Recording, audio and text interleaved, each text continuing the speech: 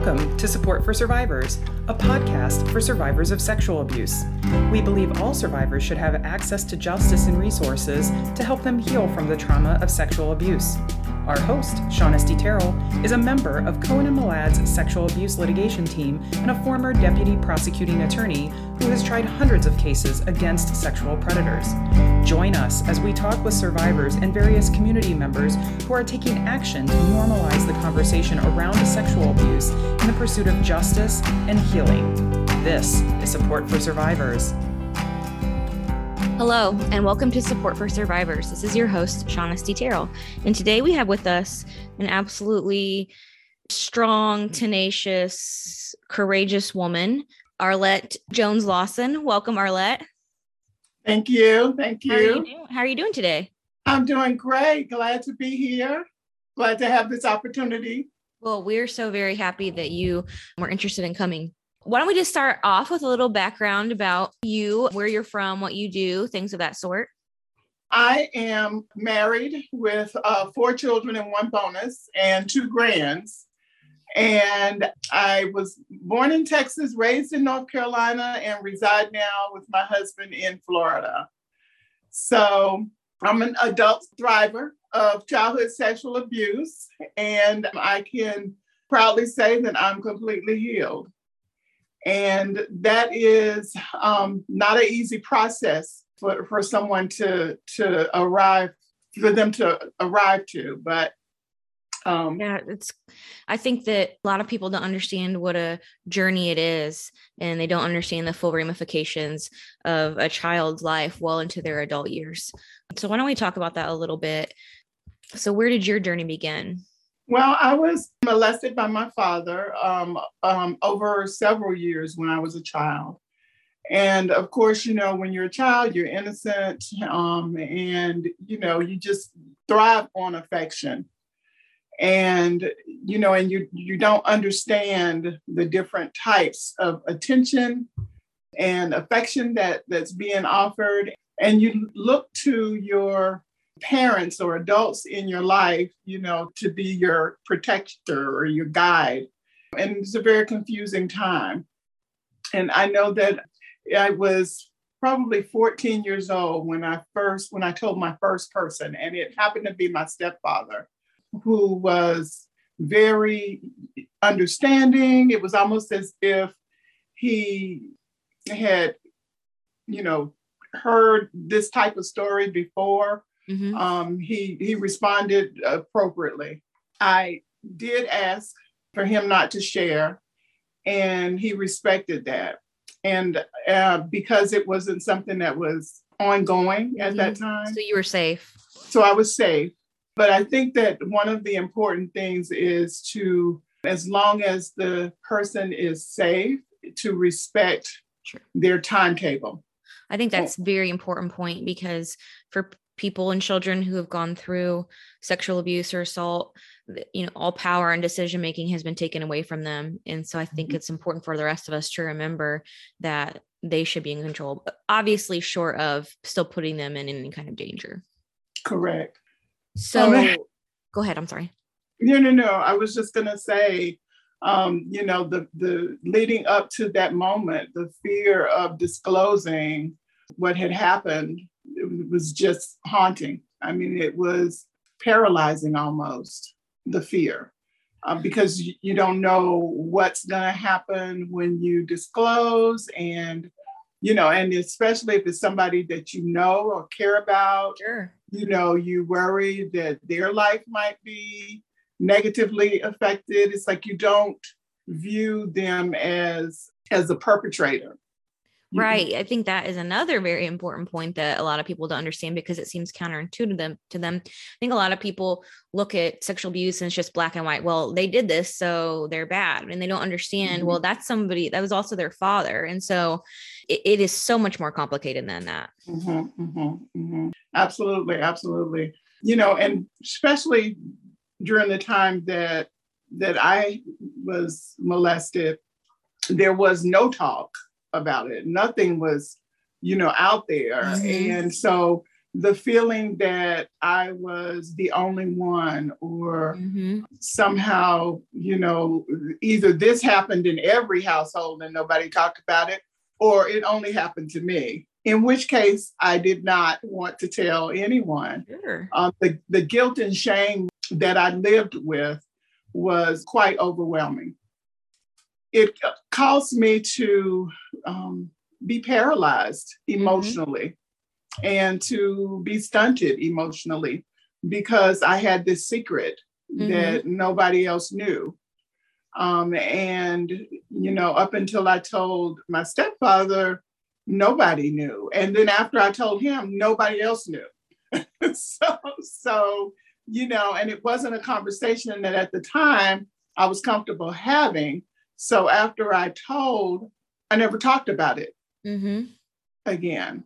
So when you told your stepfather, obviously your parents are no longer together at that point because you have a stepfather. Was your dad still a part of your life? He was still a part of my life, and I loved him. I loved him until he passed away, which complicates things. Complicated. It complicates things. And because I had not disclosed to anyone any feelings that I had, I just pushed aside. You know what I mean? Any nervousness or apprehension, I pushed it aside. And that's absolutely normal. It absolutely is, yes. So you told your stepfather when you were 14, but then you kind of remained silent. I mean, that's a huge breakthrough right there, the turning point, I'm sure. But what happened next? Like, did it take you some time to be able to share it with anyone else? It actually did. It was, I think I was in my 20s before I shared it with anyone else. And well, that's not completely true. I had written some things down about my abuse, kind of like a journal or a diary. And my mother got a hold to that. Oh, wow. When I was 17. And at that point, I had moved away and was living with my father and stepmother. And people don't really understand the dynamics there. Why would you want to go leave one place and go and live, with your abuser? And it's because I was older. I felt like I could protect myself. My stepmom, who was lovely, I felt could protect me. And so when I actually was leaving their house, I disclosed it to my stepmom in front of my father. Oh my gosh. So, and so it, of course, it lent itself to confusion on her part, because she's like, well, why would you want to come live with us if you knew that happened? As survivors of any type of sexual violation, you deal with the fear of not being believed, of people doubting you. And it's not that you don't know that it happened, because you know absolutely that it happened, and the perpetrator knows that it happened. But it's that somehow or another it invalidates your truth. It almost silences you. Because then it's, what if I disclose to someone else and they don't believe? Right. And with the culture we live in, again, we've talked about this a little bit. I think it's getting better. We're moving to a better place, and there are more resources, and people are doing better and understanding and believing victims more so than I think we ever have. We have a long way to go. Do you remember when the abuse was ongoing? Do you remember, did your father tell you any of those kinds of things, like nobody would believe you, or that it was your secret or anything like that? Do you remember if he did any of those kinds of tactics? No, it was quite loving, actually. It was like teaching, I'm gonna, teach you, or, Gotcha. Okay. The time that you, get really married, normalizing it and just normalizing it. And so, no, I didn't. But there was an element, I think, in me that knew at some level that it wasn't right, because it was something that I was instructed not to tell. And so I didn't, for a very long time.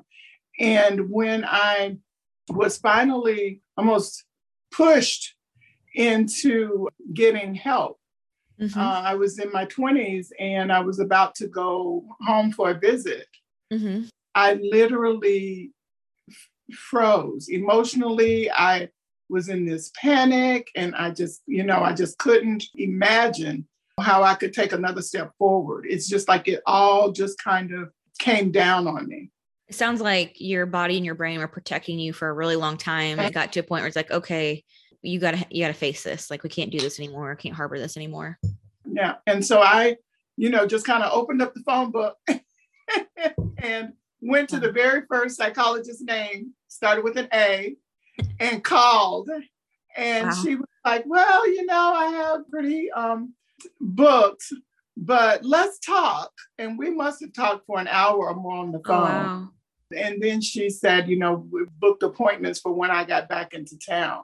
And she was able to talk to me and get me to a point where I could function until I started seeing her again. Mm-hmm. And so that was pretty powerful. Was that before or after you had disclosed to your stepmother in front of your father? That was after.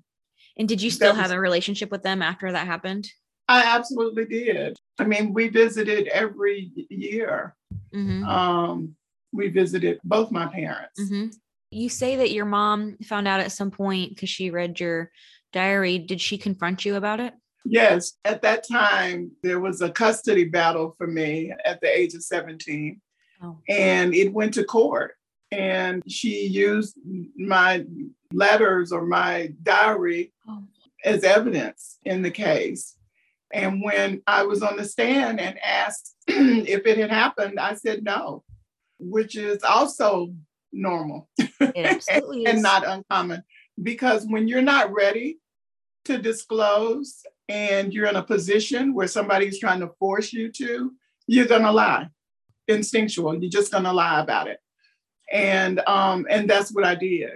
But I justified it by saying to myself that, it's not her right to force me to talk about this when I'm not ready. And that is true. And so for a long time, that must have been so hard. Yes, it was quite hard. It was quite hard because at that point, I felt almost like a pawn, what I mean? And I also felt like, I wish that I was close enough to her that I could tell her the truth. It wasn't until I think I was in my, it wasn't until I was in my 40s that I had that conversation with her. Wow. Did it become a topic of conversation in the greater family? I don't know if you have siblings or like with aunts and uncles and things of that sort. I disclosed to a couple of my siblings. My younger siblings, I did not disclose that to. It wasn't my place. Mm-hmm. But it wasn't my place to disclose that to them. They were much younger than I. I just think about the added stress and pressure. Not only are you carrying this with you, now you feel like you're a pawn in this custody battle, and everybody knows, and it wasn't your choice for them to know. Mm-hmm. And I imagine that was just incredibly re-traumatizing. It was actually re-traumatizing. There's in my book, and we'll discuss that later, but there's a story in the book that's called The Pot of Gold. And it is, in a nutshell, what happens when gold is being purified is, continuing to have to let the impurities rise to the top as the gold is being purified by the heat.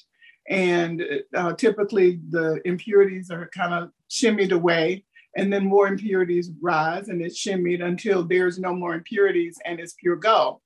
And what I found myself doing was stirring.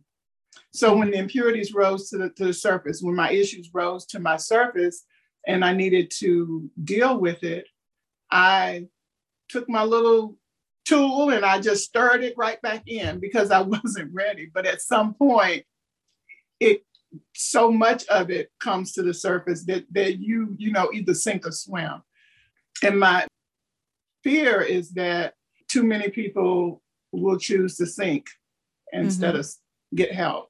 We will talk about your book a little bit more later on, but you have such a great way of with literary comparisons. It's just so spot on the path to healing, I feel like. And I don't know, I just really loved it. So what happened after you got together with that initial mental health counselor and she kind of got you in a good place and you're moving forward? What did your journey look like from that point on? Well, from that point, I was at the stage where I was, just having the freedom to talk about it in a safe place with a safe space person. So I was able to just examine kind of all of my feelings that I was carrying with me that I didn't realize.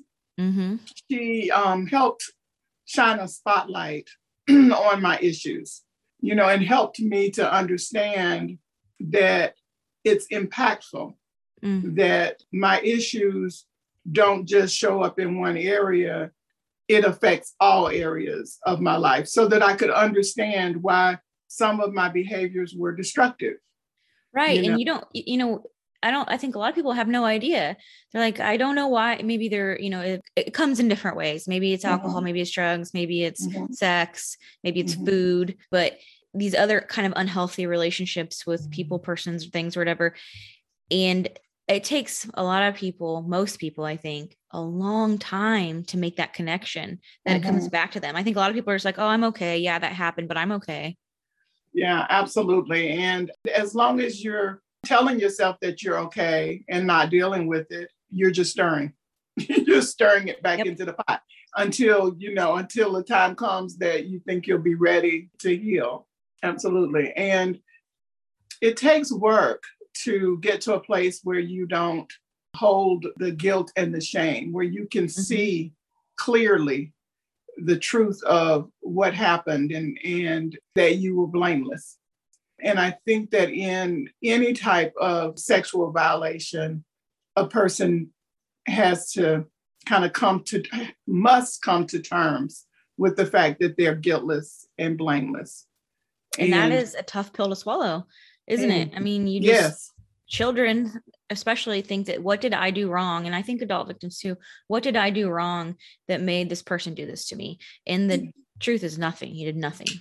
Absolutely. And, and you think that as a child, especially, most children, they're innocent. They don't know, they dance around, they prance, they all want to be adults when they're children. And they're doing all these things that are normal for a child. But when they're in the presence of somebody that is not a good steward of the trust, then it endangers them.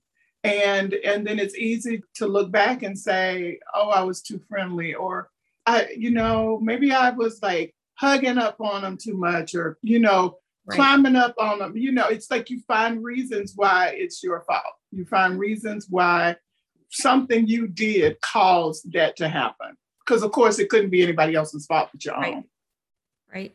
It's so difficult. And I think that's getting through that shame and coming to that understanding is such an important part of the process.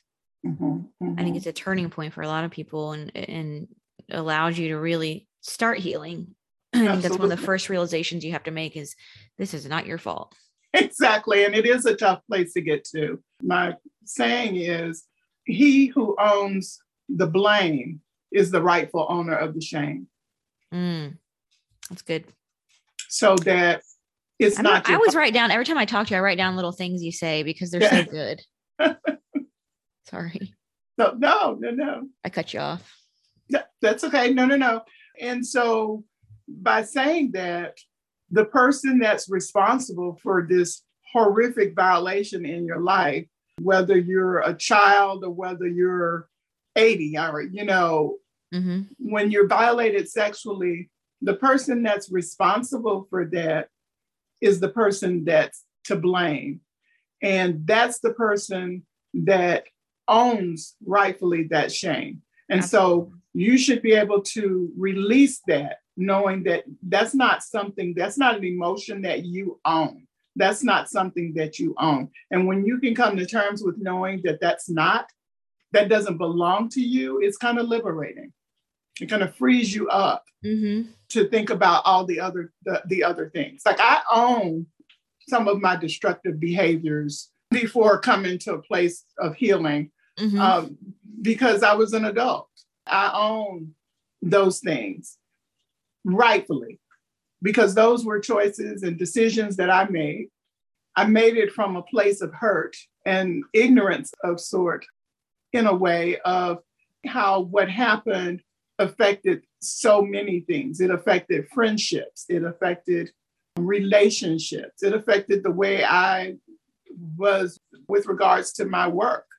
It affected everything. There was so much self-doubt and so much self-loathing and not feeling worthy of being looked at in any other way other than damaged. And for sure, it was kind of like a scarlet letter, right? It was kind of like everybody just looking at me would know what happened. You know, you walk around thinking, and it makes you want to hide.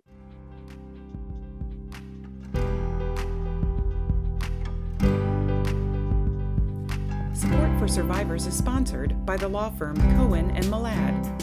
Cohen and Malad attorneys have over 2 decades of experience helping sexual abuse survivors. We work through the civil court process to get justice and compensation that can help pay for resources needed to heal from your trauma and move forward. We are proud of the work we do in giving power to your voice. And now, back to our show. So, how did you move from that place to the next? I think you were in your 20s or so, and you're seeing that mental health counselor, and you're finally letting go of that shame. And how did you move forward? Well, I'll tell you, for a long time, I would not write anything down because of how my diary was violated. Yeah. I wouldn't put any pen to paper. I didn't feel comfortable doing that.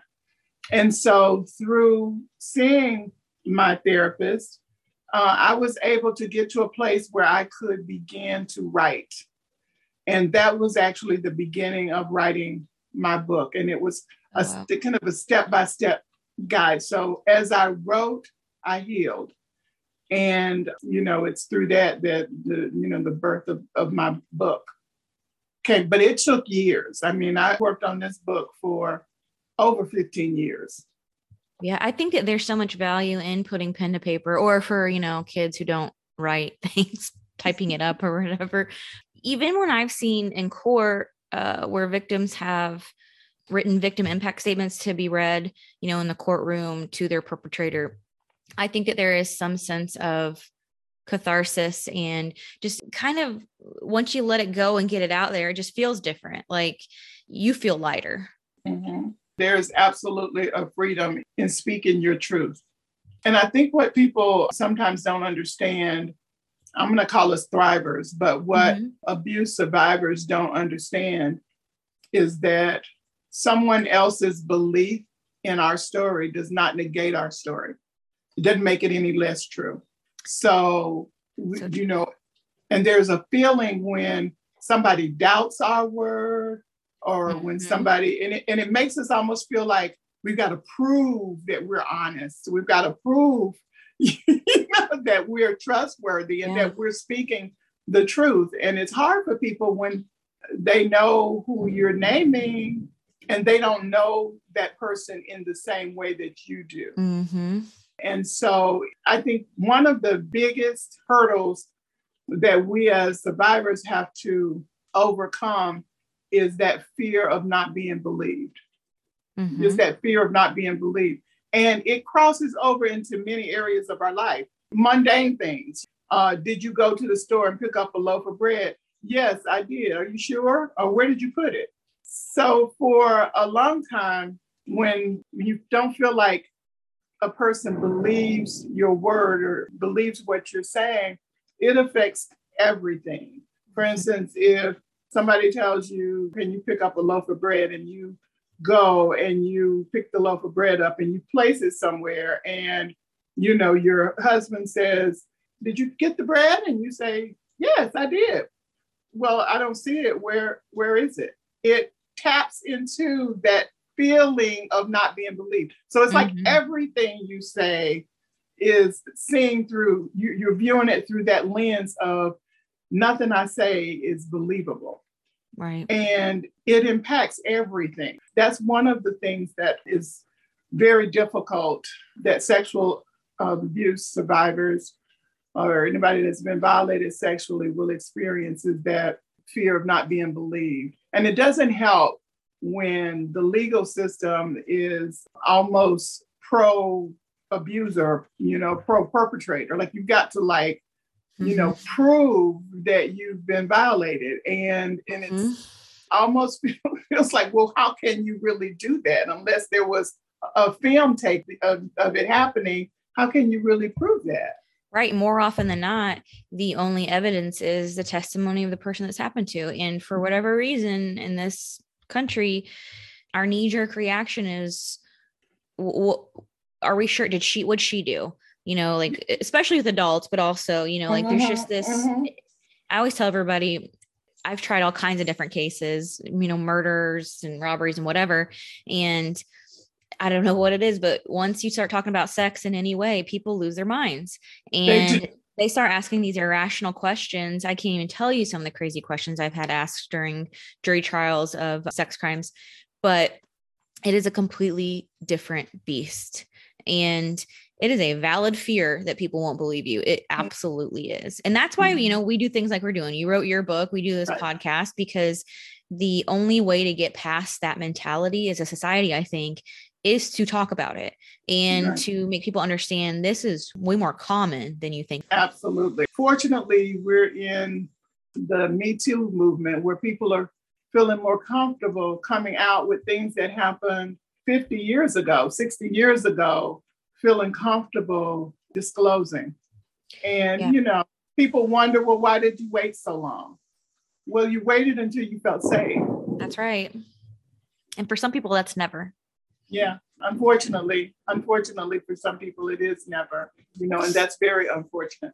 It is, and the average age of disclosure right now, according to studies, is 52. And I do think that we're moving in a direction where that's going to continue to go down, which is great. But, the laws aren't caught up with that. In most states, the statutes of limitations are extremely limiting, so that I can't imagine what that feels like for a person who's a little bit older and finally is ready to come forward. And then they say, yeah, I believe you, but there's nothing I can do about it. There's no recourse. We see that a lot of times with, clergy abuse, things like that. There's just a whole host of other issues that come with sexual abuse that I think most people do not realize, even a lot of victims, because no one knows. Why don't we talk a little bit now about your book? It's certainly a labor of love, and we can't go too far into it because we're short on time, but I love the allegory in it. I love the way you describe the healing stages. So why don't you just tell us, give us a little bit of an overview of what your book's about? So my book, it parallels healing from a bone break with healing from any type of sexual violation. I call it the abuse fracture. And it's a step-by-step guide, and it literally parallels the bones healing process. There are 5 stages. Thank you. There are 5 stages of the bone healing process, 6 with the inclusion of the professional help. But there's the clotting phase, the clotting factor, the inflammation stage, the professional help, the bone pre-production stage, the bone rebuilding stage, and then the consolidation stage. And it parallels every step of the bone healing process with every step that correlates with healing from being violated sexually. And for instance, the second stage is the inflammation stage. And a lot of times when you break a bone, the only way that someone knows that there's something wrong is because of the inflammation, because of the swelling. People look and say, oh my goodness, your leg is huge, and they're getting you some help because something is wrong. They know that there's a break there. The paralleling with the abuse fracture is our behavioral change. So when you've been violated sexually, your behavior is going to change. There's no way around it. There's no way to skip it. It's going to happen. You're not going to be the same. So when someone recognizes that something has changed in your behavior, that's their indication that something is wrong. Something has happened something is wrong and you need help. And I think that a lot of people don't realize that there are signs that they can, observe that are indications that this terrible thing has happened. Absolutely. Some of them more subtle, some of them more obvious than others. But if we can learn those things, then, we can see them for what they are and understand that what we're seeing is a symptom of something much, much deeper. Absolutely. And that should be their indication to get us help. And I will say that when confronted, especially while it's happening, shortly after it's happened, when confronted with it, we will lie about it and say, no, I'm fine. No, nothing's wrong. Nothing's happened. And I think that having people in your life that know you and love you enough to not let that go, to not let you win that argument. Yes. Something is wrong. We need to know what it is and you need help. Yes. So, absolutely. And that's a hard, long process. Sometimes, it takes people a long time to get there. And because just like you said, they have to feel safe. Absolutely. And that's a steep hill to climb. It is. And with the behavioral change, there are negative behaviors that's associated with our behavioral change. All of it is necessary. Any type of behavioral change that we experience is a necessary component to our healing. It's not a place that we can live. Like, we can't stay there and continue to heal, but it's absolutely normal. And so we don't need to blame ourselves because of not knowing how to get through this until we know better. So I think that that's one of the things. But one of the things that I wanted to talk about, this is a stage, that's the fourth stage, and that's the bone rebuilding stage, where restoration begins with the bones healing process. And that's far down. That's like next to the last stage. And the parallel to that is our forgiveness and joy and how they're linked.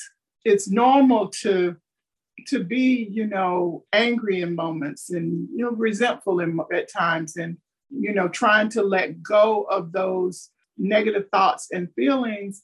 Those things are released with forgiveness. And that is like, especially when you're in the beginning stages of your healing, that is like blasphemy. I mean, the thought of having to forgive somebody, the perpetrator, is just unimaginable. But it's necessary in our bone healing process. There are a long list of people that we tend to withhold our forgiveness from. But we need to understand that Liz represents the space between us and our joy. And so it's like forgiveness kind of bridges the gap. And so that's a necessary component. It's absolutely necessary. And it liberates us.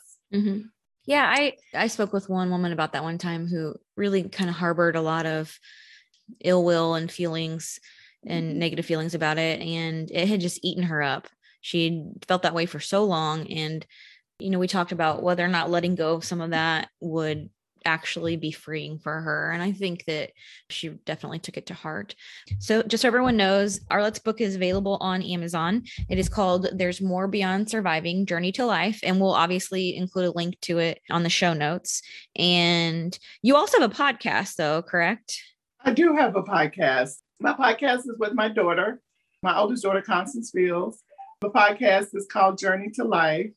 And in that, we deal with issues that are related to healing from any kind of abuse, not just sexual abuse, but any type of abuse. Our last episode was on our trauma response and how our body reacts to trauma.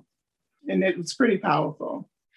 I haven't heard that one yet, but I have listened to some, and so I really loved it. And I'm so happy to hear that you guys did an episode on that, because again, trauma affects people in ways that you wouldn't think it did. And it affects everyone differently. No two people, like they may not necessarily react to something the same way. And so I think that's important for people to understand.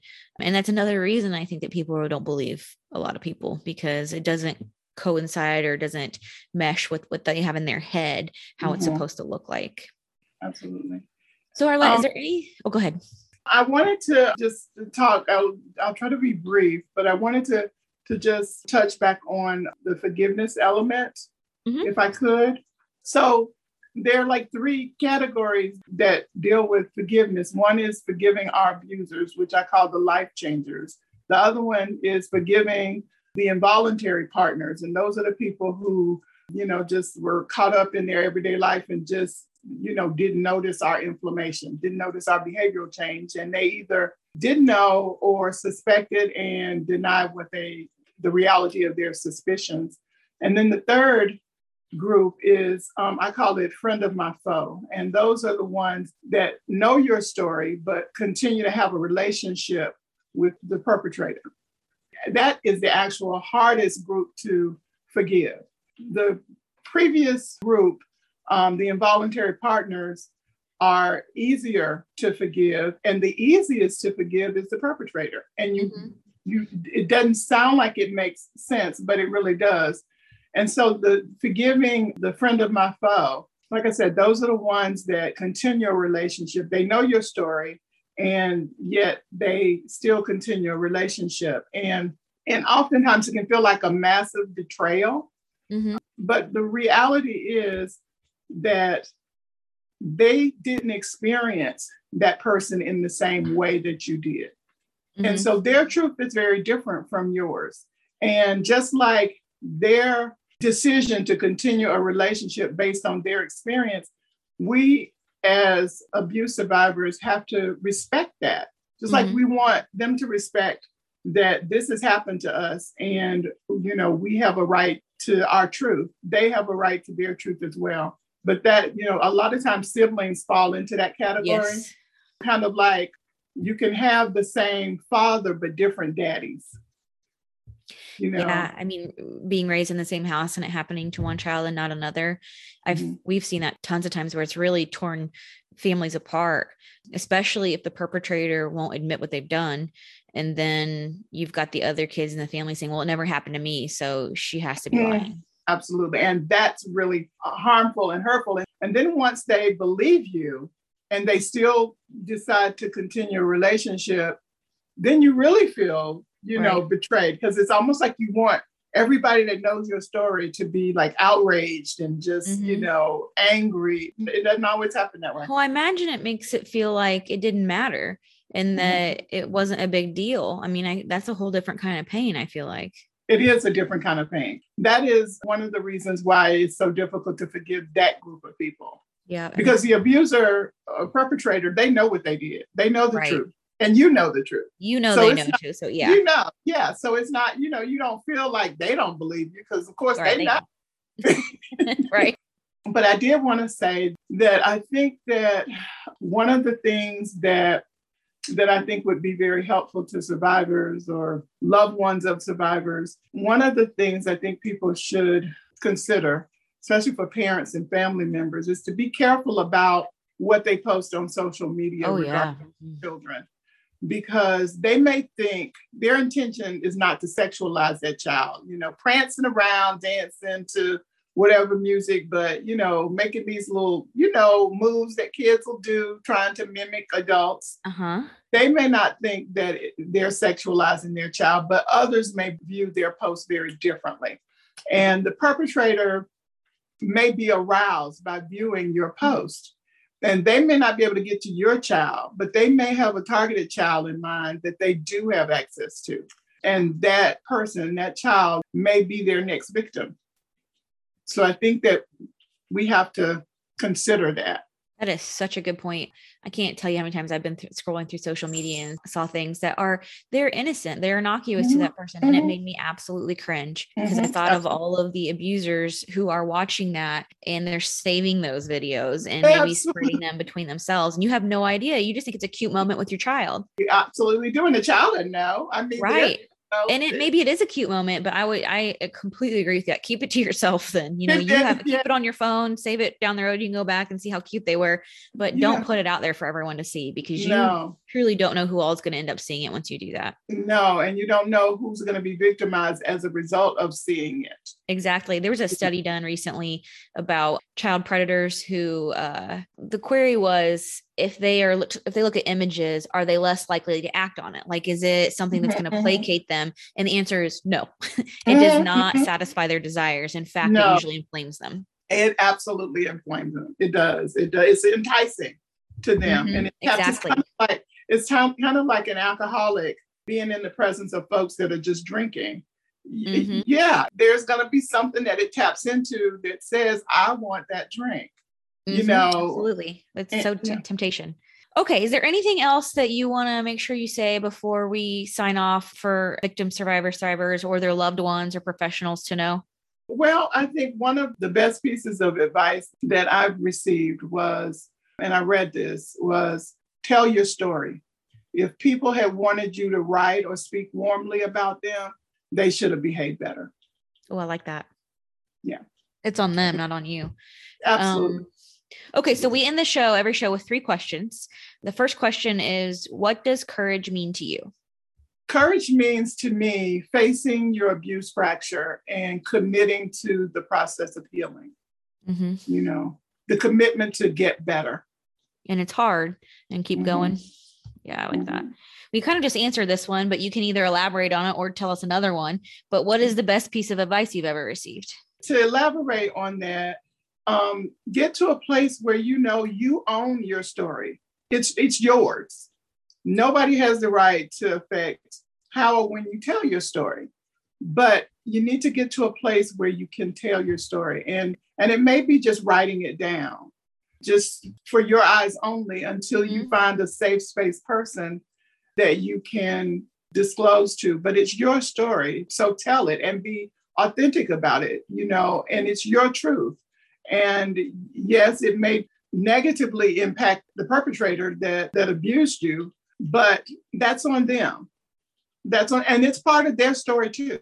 Yep. But that's on them. And if they had wanted you to write or to speak warmly about them, then they should have made better choices. Absolutely. That's a good point. And lastly, what is one question that you wish more people would ask you? There are two parts to that. The one question I wish that people would ask me is, would you help me heal? And tell me more. There's an analogy that I heard years ago. This man was walking down the street, and he's walking on the sidewalk, and he wasn't paying attention. He was on his phone, not paying attention. And the sidewalk was caution taped off, and he fell into the hole. He wasn't paying attention, so he fell right into the hole. Well, he's in this hole, and he sees this clergy walk by, and he's like, "Hey, Rev, can you help me out? I fell in the hole." And the man thought, well, he's probably going to need prayer. So he pulled out his pad and he wrote a little prayer down, and he folded it up and threw it down the hole, and then he just kept going. And then shortly later, he saw a doctor, and he's like, "Hey, doc, I fell down this hole. Can you help me out?" And the doctor's like, "Oh, well, he's probably going to be hurting." So he took out his prescription pad, wrote a prescription, and folded it up and threw it down the hole. And then shortly thereafter, one of his friends walked by, and he's like, "Hey, Joe, I fell down this hole. Can you help me out?" And then Joe jumps in to the hole, and he's like, "Joe, I didn't need company in the hole. I needed help. Help to get out of the hole." And Joe says, oh, yeah. I know. But I've been here before, and I know the way out. Oh. And that's what I hope people recognize, is that I'll offer a way out. You are so good at that. Of the hole. You are so good at telling a story a certain way, and the parallels are just spot on. I love it. Thank you. And the question that I wish that others would ask us, those of us that have been violated sexually, is, what do you need? And you need them to recognize your inflammation. Yeah. Because it's there. It's just, you don't know. It's just not like, just like you said, it's not necessarily the legs falling up when the leg's broken. Mm-hmm. It may not be that obvious, but it's there. The signs are there. That's absolutely true. Well, Arlette, thank you so much for coming on today. I have so much admiration and respect for you. I think that what you're doing with your podcast and your book and your work in general is so important, because just like we talked about earlier, for people who are going through this now to know that they are not alone is so powerful. And the only way for us to actually make change in this and get this to stop happening and hold these people accountable is to talk about it. Absolutely. And I thank you for affording me this opportunity and others, and, devoting your life to making this an important issue. Well, it's truly been my pleasure to have you. So thank you so much. To our listeners, as always, thank you for listening. Submit any questions or requests for guests at supportforsurvivors.com. We thank you so much for listening, and we will see you next time.